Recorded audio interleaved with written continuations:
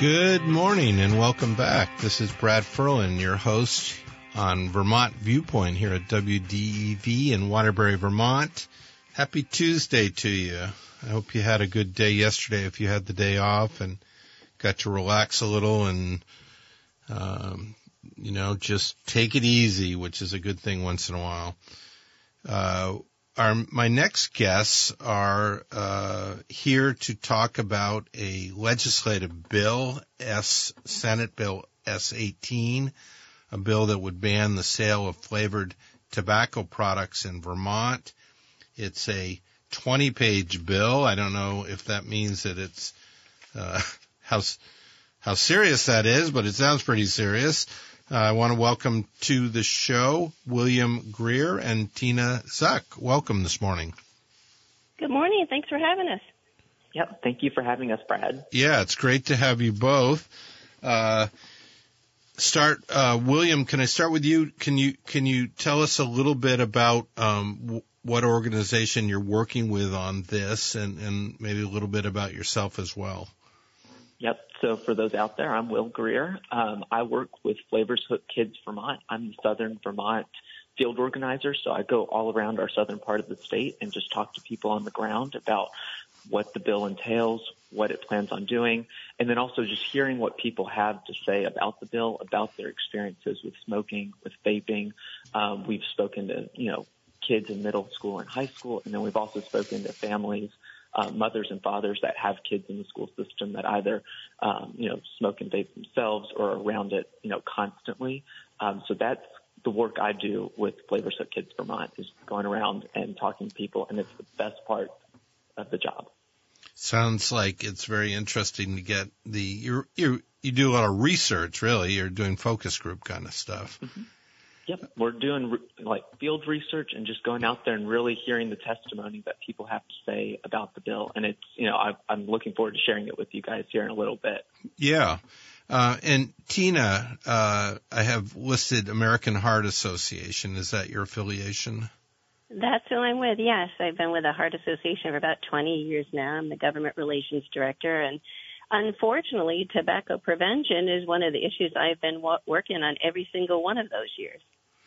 It's interesting, isn't it?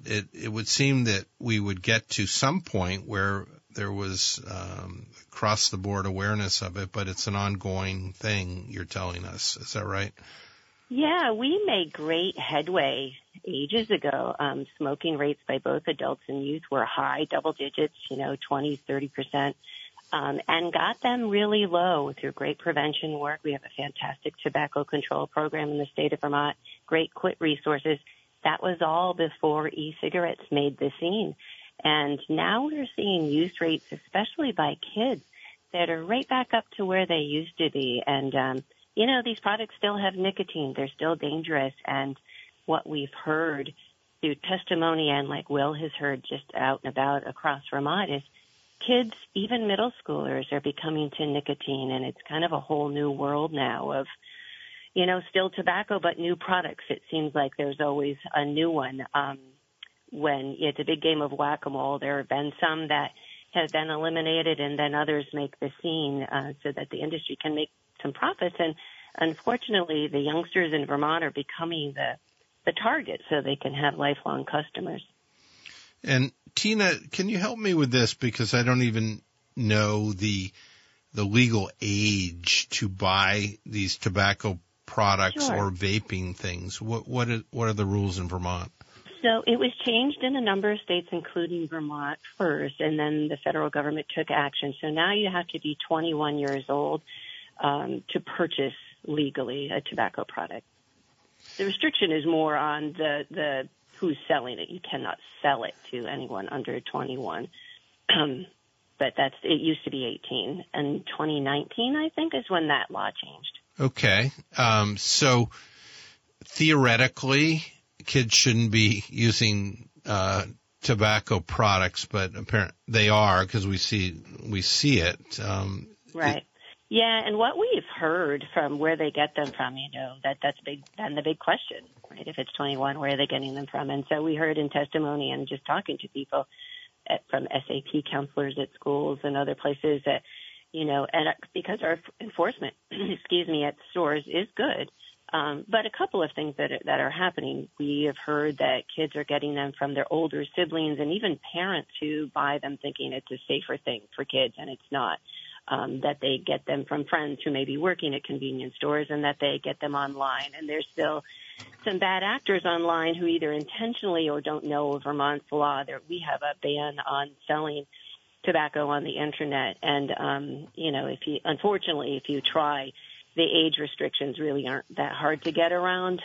It'll ask, are you legal age? All you have to do is say yes in many cases. And so our Department of Liquor and Lottery and the Attorney General's Office and Health Department have been working really well together to try to stop that. So especially kids don't get them online, and have had a lot of success. They've reaped about $1 million to date just in penalties that they've secured from the companies who had illegally sold to kids. So that's good news, but, work certainly, more work needs to be done. And, I think hand in hand with that, and this is why Will and I are here today, is one of the things that will help prevent kids from getting hooked is to take away with the kind of the allure, what's making them try them, and it is the flavors. And, the tobacco companies know this, because what adult is going to go and purchase unicorn puke because that's the flavored vape that they want? That's totally marketed to kids.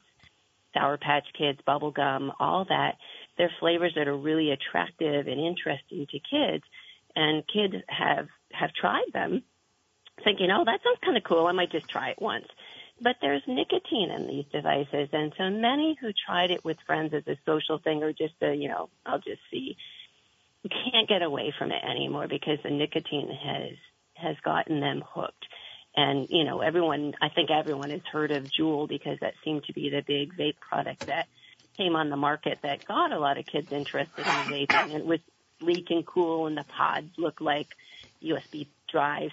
And they had the equivalent. They had 500 puffs, so that's the equivalent to a pack of cigarettes. Now there's so many devices on the market that have 8 times the amount of nicotine. One's called Click and Puff Bars, and they're hip, and they unfortunately have way more nicotine, and the addiction level is much greater because of it. And really a pathway to cigarette smoking, I would guess. We want to go to the phone lines. We have about 2 minutes before the break, but Mary from Randolph, welcome to the show. Hi, good morning. Good morning to your guests. I have grandchildren in high school and middle school, and I know last year my middle schooler, she was not even wanting to use the restrooms because of all the vaping that was going on and the smell. And she's a sensitive kid anyway to certain smells, but this is really noxious, and couldn't use the bathrooms.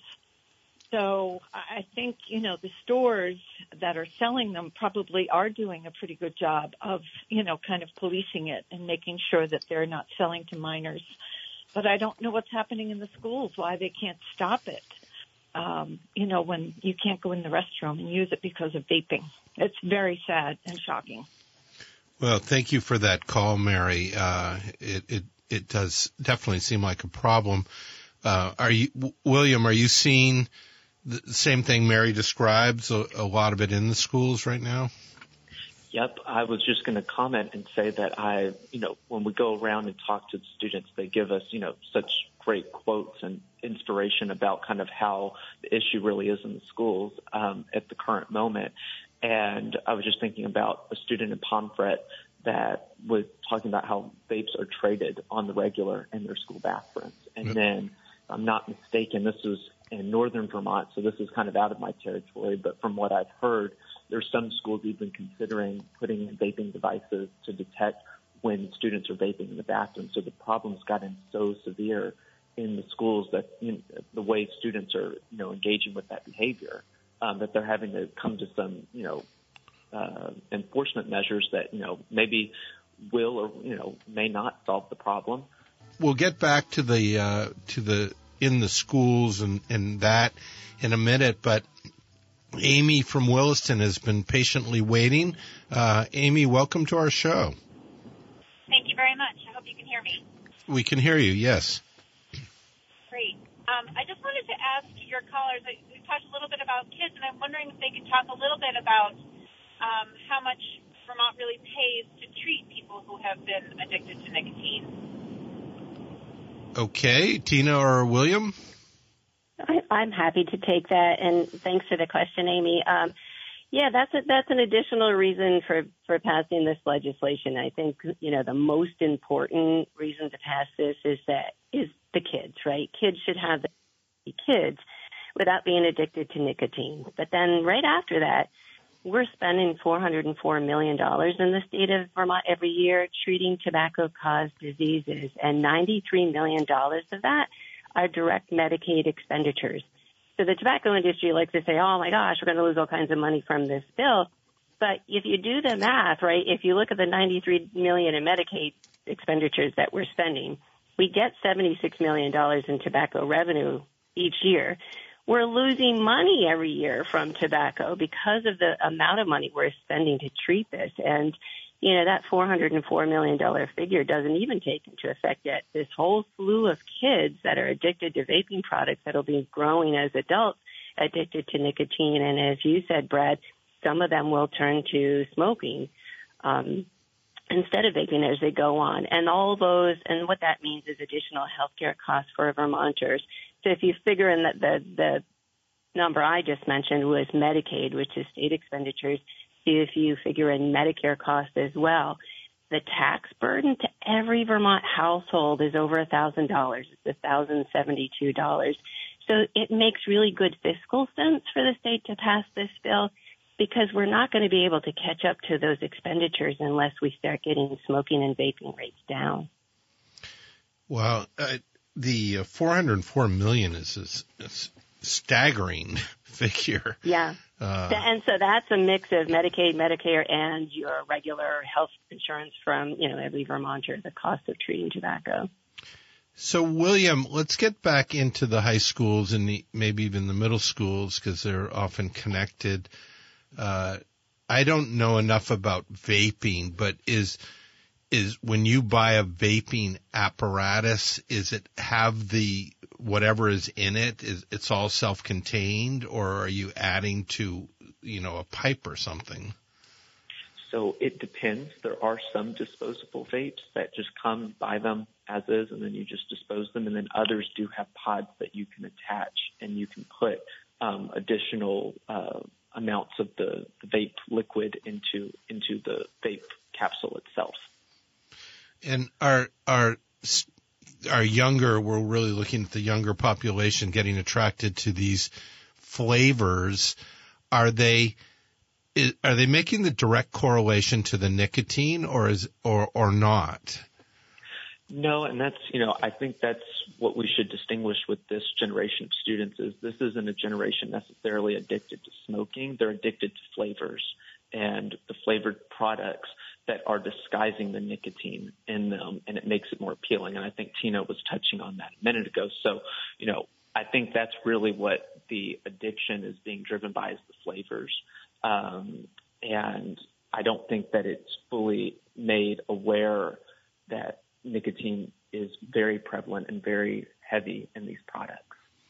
And along with that, a million years back, the old movies, Jimmy Dean smoking cigarettes, there's the cool factor. Is there a social cool factor to vaping that is part of the psychological piece here? Well, Go ahead, Will. Well, I was just going to speak from, just observation. I do think there is somewhat of a social factor into it, but I don't think we're seeing as much peer pressure with this generation of kids as we may have seen in the past, even when I was in school. So I don't know if it's necessarily as social as we think it is, but I'll let Tina talk about that a little bit more. And well, one of the things that's happening too is because there's been so much work on smoking prevention over the years, there isn't the stigma of vapes that there is with smoking. So kids are more inclined to do it with their friends and openly. And, along with the flavor, there is also a smell that's attractive in the same way that I might, have my coffee pot in the morning and think, oh, it smells great.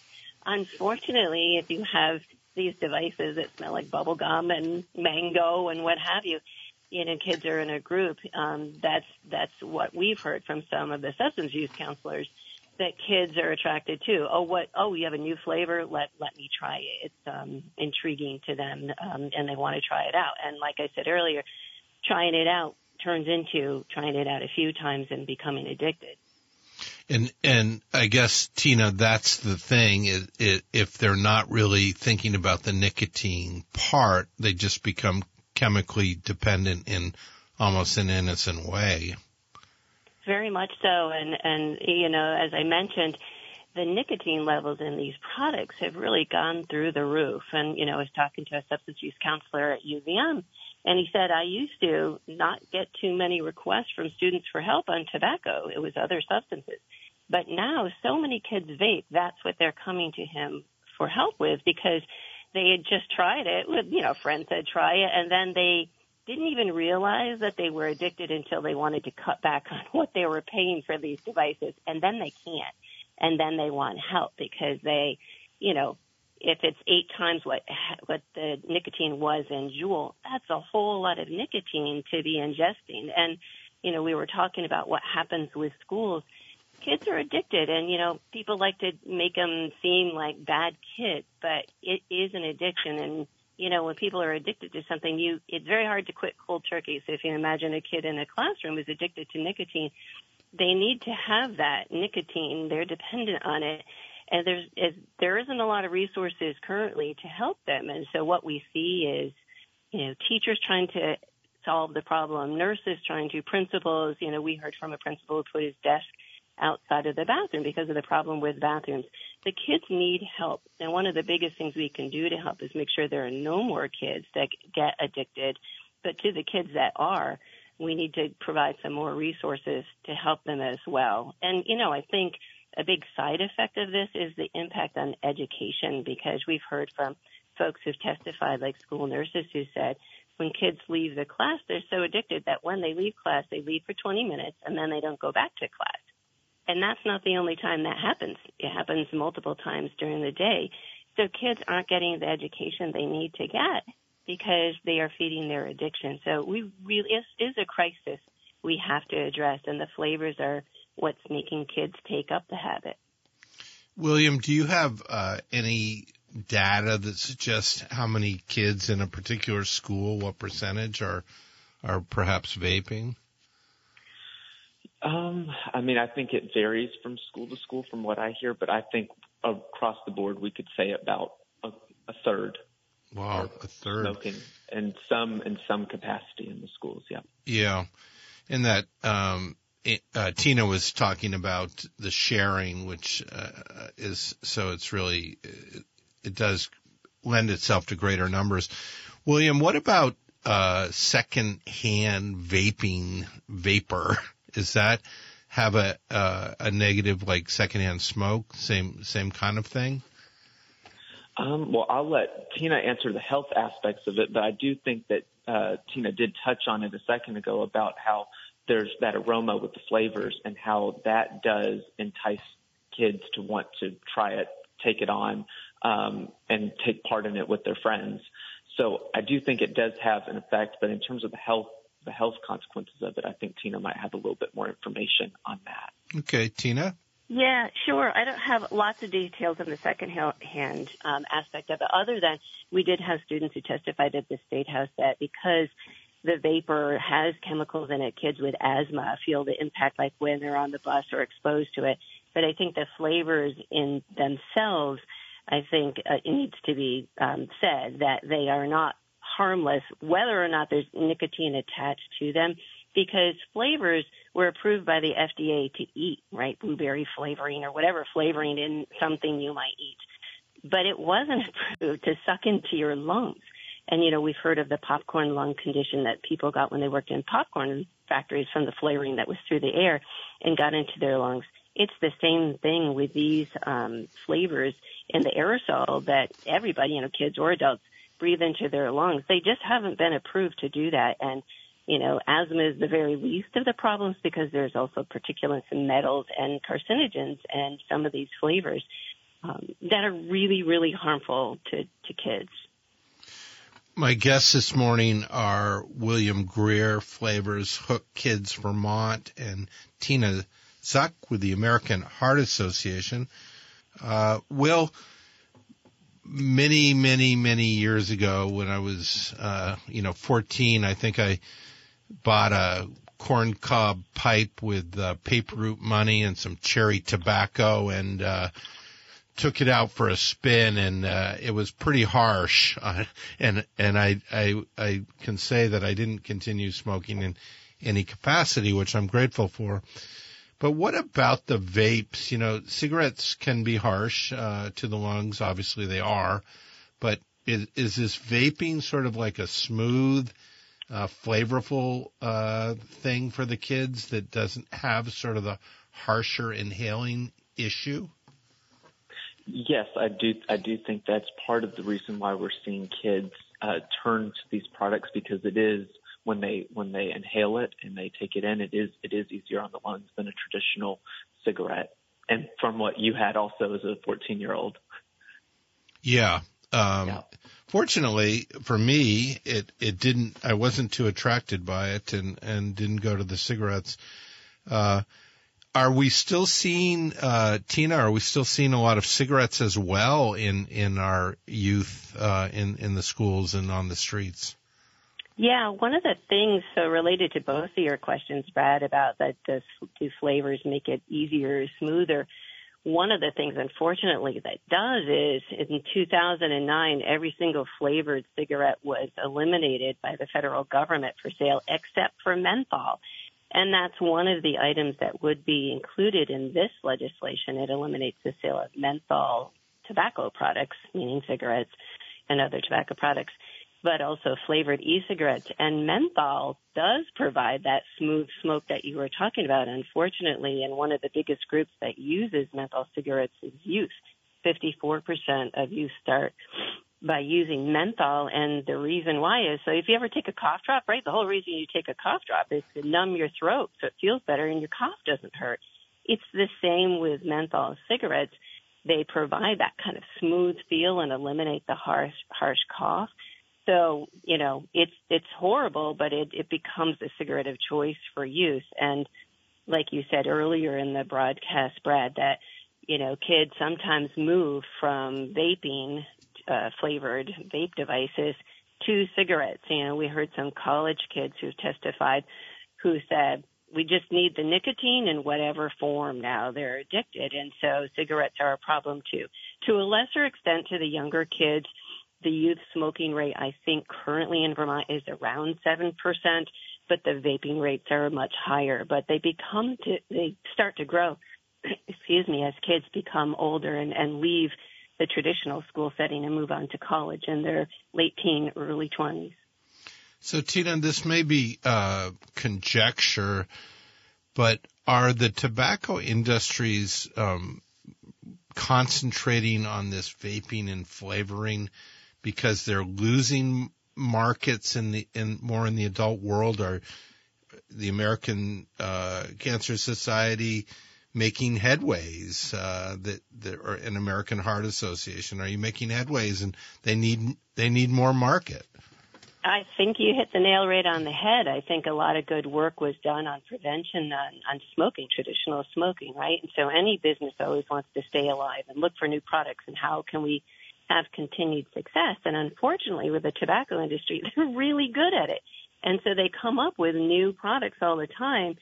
And unfortunately, with products like Juul that happened several years ago, the target market became kids and a whole bunch of other kind of vape product producers got into that market. And because kids are kids, that's a lifelong customer you can have. So it made sense for the industry to target them for their business model, but it's a crummy business model, if you ask us, really, relying on addicted kids to make money, and then also, you know, in the state of Vermont to rely on the revenue from the taxes of tobacco products that we know kids are using just doesn't feel good, right?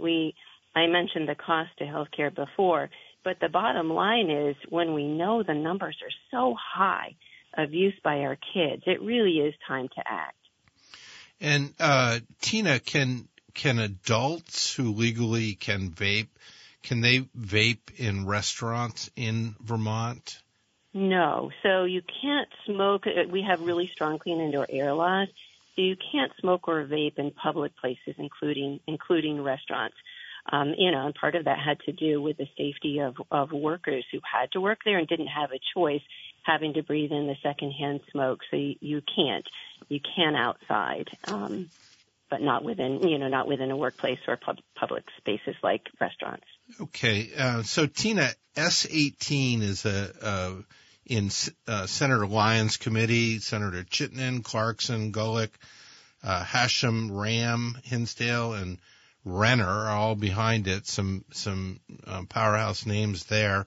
Can you tell us? Yeah, it actually is not in the Senate. They are all, the names you mentioned are all supporters, and it's fantastic. It actually passed through the Senate already. Okay. Senator Lyons is the lead sponsor, and it passed the Senate unanimously last March, I believe. So it went over to the House, and it went to the House Human Services Committee, and they made some changes to it, but it passed unanimously out of the Human Services Committee by a 10-0 vote. So it still includes flavored vape products and includes menthol cigarettes in terms of being eliminated for sale. But it's a staggered implementation with flavored vapes being eliminated for sale first, and then menthol, I think, 6 months later. And then that bill moved over to the the House Ways and Means Committee, where it is now. And they've taken some testimony, and it has to move out of there first, and then it would go on to the House for a vote. Okay. And tell us what's in the bill that you hope to have an achievement. Tina? Well, I think the big thing is that it would prevent the menthol tobacco products, like we mentioned, menthol cigarettes from being sold in the state, and it would prevent flavored vape devices from being sold in the state. And we think that's absolutely fantastic because it would then make them not attractive to kids anymore, and we could start putting a curb in this, nicotine addiction that we're seeing across schools in Vermont, and, it'd still leave available tobacco-flavored products. So, for folks who feel like they're adults who want to have e-cigarettes or vape products, it's not a ban because there still would be cigarettes available. They just wouldn't be menthol-flavored cigarettes like Cool and Salem, and there wouldn't be flavored vapes available that kids are attracted to. And there's some pushback from the retail world, just in commerce in general. Tina, is that right? Yeah, there is because, there would definitely be some loss of revenue. And, like I said earlier, it doesn't feel good to make money off of kids that are addicted. I think our joint fiscal office has a fiscal note that's around $7 million. There's a range. I think it's between $7 and $13 million that we would lose in state tax revenue. But I think what's really important is when we can prevent people from smoking and vaping, we see healthcare savings, and some of them are almost immediate, especially in the realm that I care about, right? Heart attacks are some of the savings you can see pretty quickly. And Health Commissioner Levine testified last week that we know in Massachusetts is one of the only states has passed a law like this so far. And when they passed their law, they saw a 1% decrease in adult smoking, which might not sound like a lot to you. But when Commissioner Levine testified last week, he said just a 1% decrease in Medicaid smoking in Vermont translates to $8.3 million, right? So we get a reduction the same as Massachusetts. We've already saved what we thought we would lose in revenue. So it's, break even at the least, but it's probably even going to be more. He said a 2% reduction would bring double the savings. So a $16.6 million savings. And that's real money that's saved from having to treat the chronic diseases we mentioned earlier that are caused by tobacco. So, Tina, Ways and Means is really looking more at there being the bean counters on this. Yes. Wondering if they're going to lose a whole bunch of money. Do they factor in your $404 million amount? Well, I don't know if they have yet. We've made the case for them to factor that in, and Commissioner Levine did as well. So I think that is something that they are weighing. And, I think with any financial issue, they're trying to figure out how do we plug the hole. But we already know we can plug the hole in savings from healthcare costs we would otherwise have used to treat cancer and heart disease and strokes and asthma and COPD. I think that really is something lawmakers need to look at. It's not a vacuum. We can't just say, oh, gosh, we're going to lose some revenues, right? We have to say, oh, gosh, what are we spending? And, one of the things Commissioner Levine said last week is the state is spending $1 billion with a B treating chronic diseases every year in Vermont. Now, those aren't all tobacco related, but a lot of them are. Almost 50% of them are tobacco related. And so you have to do something if you want to curb state spending and, have a fiscally responsible budget. Then you need to do the things that stop causing these costs that we have to pay for. Will, I want to go back to you, and thank you both for staying on with me. I hope I'm not keeping you from other appointments. It's really a great topic, and I think our listeners are curious about a few other things. I am as well. William, will vaping still exist in Vermont if the flavors get taken out? Is there a basic, vaping that's flavorless that people will still be doing? I do think that it'll be still a little bit there, but I do think that this bill is going to do a really good job with taking away the possibility and the exposure of vapes overall. So I think we're going to see a very significant decrease in the amount of kids that are vaping and starting to vape. So the goal is we're trying to eradicate vaping in Vermont. Is that correct? And also stop kids from starting to begin with. So, because it is about an addiction cycle, and we don't want to keep feeding the perpetuation of kids getting onto these products. So, Tina, what happens when, if the bill passes, and what are some of the things in the bill that would impact? Does a kid vaping in the bathroom after the bill passes, or do they get fined or arrested, or the parents? What happens? One of the things that's come up so it's not done yet, so it remains to be seen how it'll end up, but one of the things the Human Services Committee was concerned about when they took up testimony on this is that they heard that, what I mentioned earlier, that the kids are addicted. And so it's hard to want to punish them further because any addiction already is a punishment, right? It takes away your freedom and it takes away your enjoyment. And so what we've seen some schools do that we aren't in favor of is punishing them further and like taking away their ability to play sports, suspending them from school. So if you think about it, those things are what are actually bringing kids enjoyment and keeping them from vaping. So if they want them to not vape, that's not the way to go about it because now the kid's at home with plenty of times on their hand to vape. And so we would like more, the restorative approach of how can we help this kid quit? They got addicted to nicotine. It's a real substance. It's a real health problem. And how can we help? And so one of the things the Human Services Committee tried to do in this bill is to require in the circumstance that you just mentioned, Brad, that at school, if a student is found vaping and their vape products are taken from them, that there's a process that they have to go through that would get them on the road to being able to quit, right, to get some help to quit. And that would include requiring them to take some kind of cessation counseling or class and have a attestation or, some kind of proof that they did indeed do that. And so kind of as a companion effort to this bill, what we're trying to work on is to get some more funding from the state of Vermont for our really terrific tobacco control program to provide some funding for cessation and education resources because, part of the problem with this is some parents aren't really familiar with the harms that these devices can cause. And then kids who become addicted might be afraid to come forward to talk to their parents. And then one of the best ways to help them quit is to talk to their pediatrician because the nicotine replacement therapy that's available for adults to quit was really meant for adults, not for kids. so it is a struggle to help kids quit. And the best way to do that is kind of repeated counseling with their doctor writing a prescription for this therapy, the nicotine replacement therapy. And parents have to be part of that process. So having some resources available for kids when they are caught, so to speak, is really super important to, give them the support they need to be able to quit. And, William, in the schools, are you seeing adults vaping with the flavored vapes as well? Teachers who might be cigarette smokers as well, but trying to do it a different way? No, nothing from what I've seen, and I don't think that is the case. It's not allowed in schools. That's prohibited under state and federal law, I believe.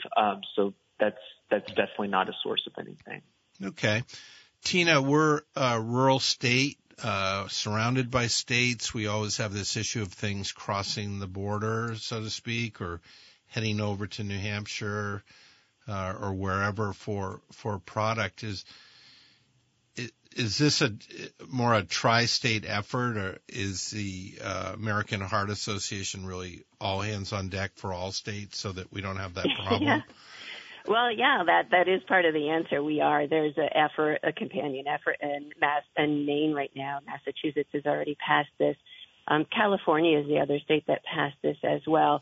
But, I think what's important is some of the opponents have kind of brought the fear factor. Oh, well, in Massachusetts, everybody just ran over to New Hampshire and they bought all their flavored vapes when they banned it. And the revenue picture really doesn't show that to be the case. So what happened is shortly after Massachusetts enacted their law, there was a brief bump in sales and flavored vapes and tobacco in New Hampshire. But since then, it has leveled out. And we've seen that before, right, when we've had tobacco taxes in one state and there hasn't been in New Hampshire, where for just a small period of time, a month or two, people would cross the border to get whatever the cigarettes or tobacco products, and then it levels out because it's a convenient factor. It becomes too difficult over time to sustain that. And so they really did not lose the sales to other states, despite having, obviously New Hampshire borders us as well. Very interesting. Tina, is there anything else in the bill that you want us to know about that you feel is important moving forward? Well, I think overall it's a really good bill. And you mentioned that it was a 20-something page bill, and I think that freaks everybody out when a bill is long. A lot of it really is just correcting language to include, along with tobacco, to define what e-liquids are. So technical stuff that made it longer. But I think, the elimination of the sales of flavored vapes and menthol are really important. I think one thing that we had hoped would happen and perhaps could at some point is, as I mentioned earlier, with youth and tobacco products in the tobacco industry, whatever's left on the table becomes a game of whack-a-mole. And one of the things that was exempted was other flavored tobacco like chew and little cigars. And, that's not great because I think it's absolutely wonderful and we'll support the elimination of menthol and flavored vapes. But that leaves some products available that kids will be interested for sure. And we need to tackle those as well. No tobacco is good for you. Tobacco is the single most preventable cause of death and disease, not just here in our state, but everywhere, right? So any of it is not a good thing. Nobody ever got healthy from using tobacco. Right. And Tina, the chew tobacco is sort of this liquid or going into the people's cheeks. High rate of cancer from that too. Is that right? Yeah. So, unfortunately, there's many different kinds of chew tobacco. So you and I are probably thinking of the old Skoal containers that's chew tobacco, and that's certainly still available, but there's a new product called Zyn. And, if you're a cool, hip kid, you call them pillows because they look like little pillows that you put in your mouth, and they're flavored and they're nicotine. But again, they're not harm-free. There's nicotine in these. And, just to talk about nicotine real briefly, it isn't safe. Whether or not there's actual tobacco leaves associated with it, nicotine in itself is harmful, and especially for kids, because what it impacts the most in kids is their developing brain. It really has a significant impact on decision-making And, we know nicotine long-term from smokers also impacts, you have a higher rate of stroke. You have a higher rate of dementia.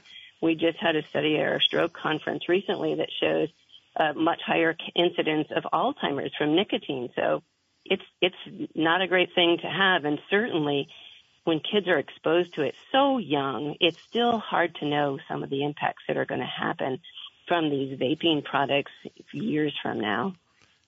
And yeah, it is amazing. Will, one more question on the kids when you're in the schools.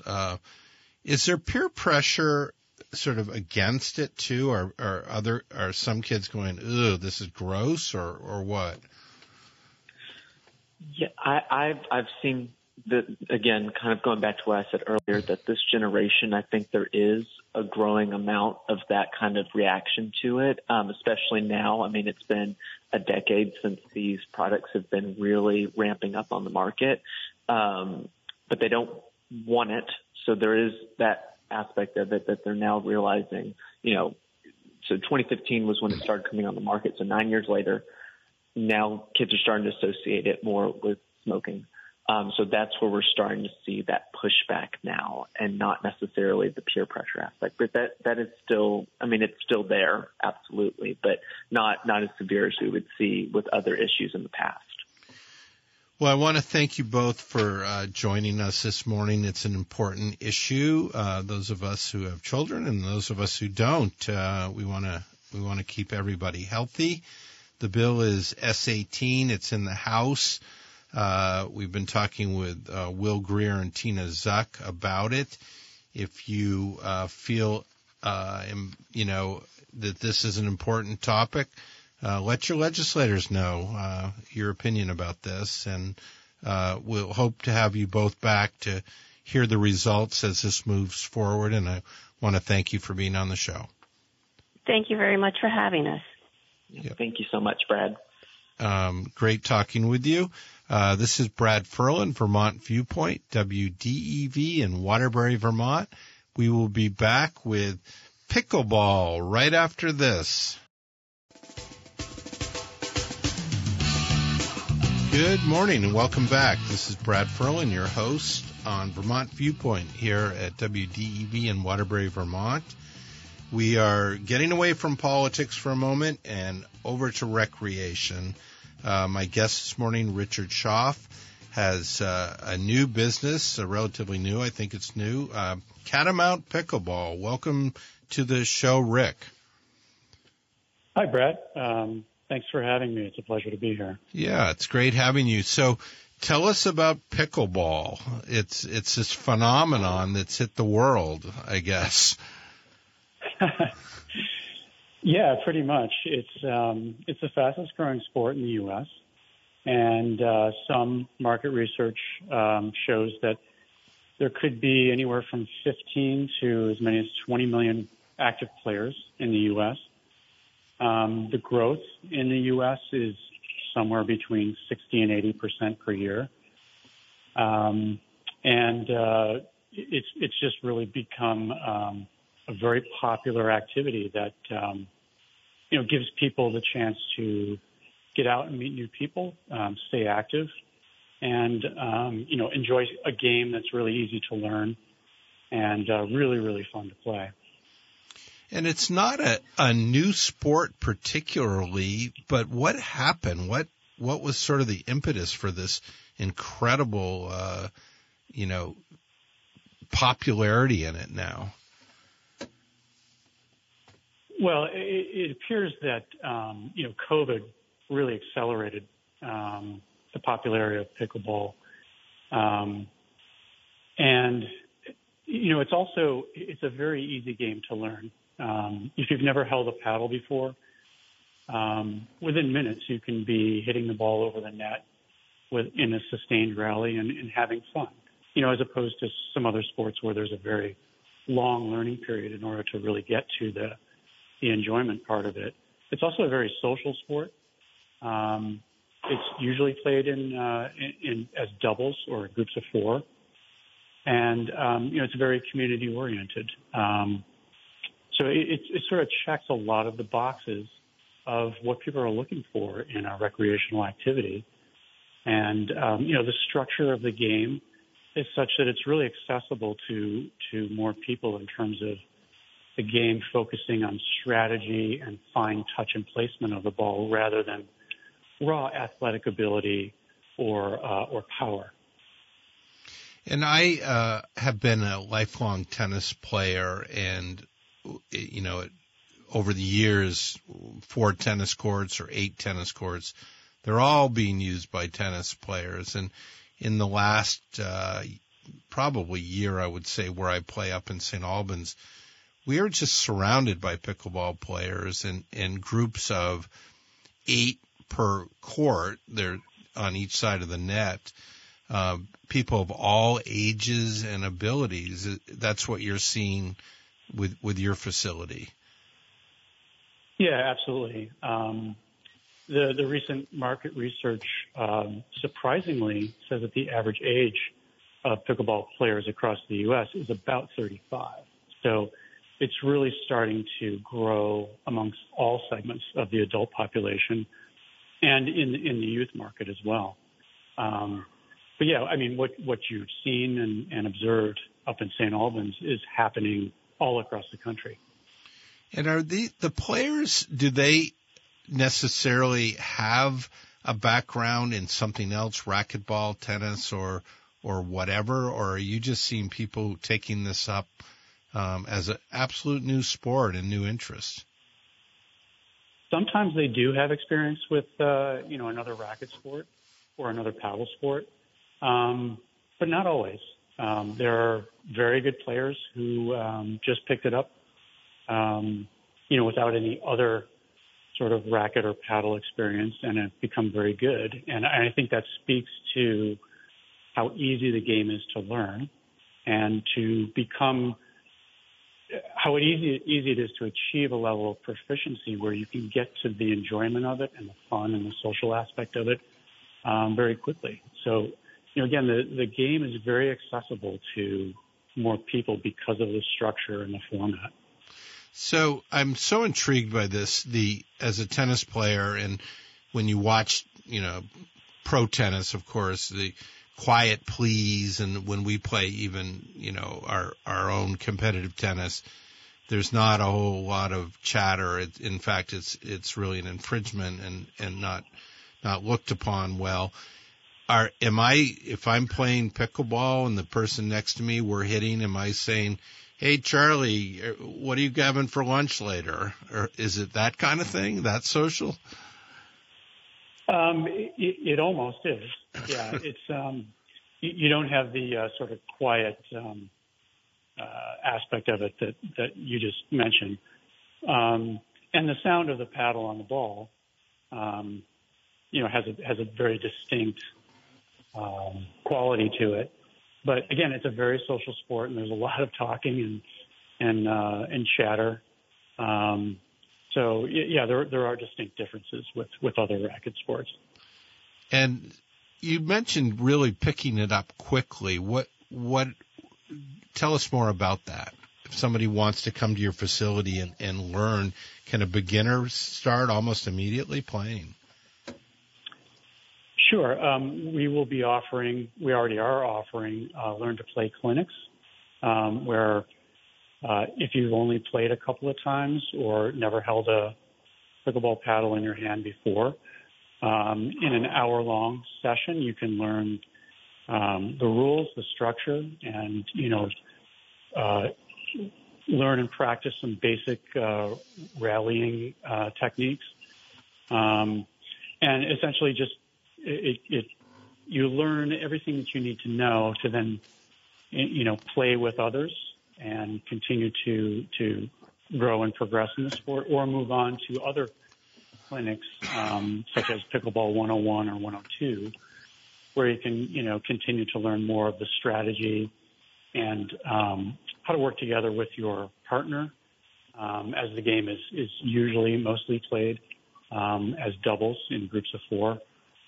And, so, whatever a person's desire to become better at the sport, we offer everything.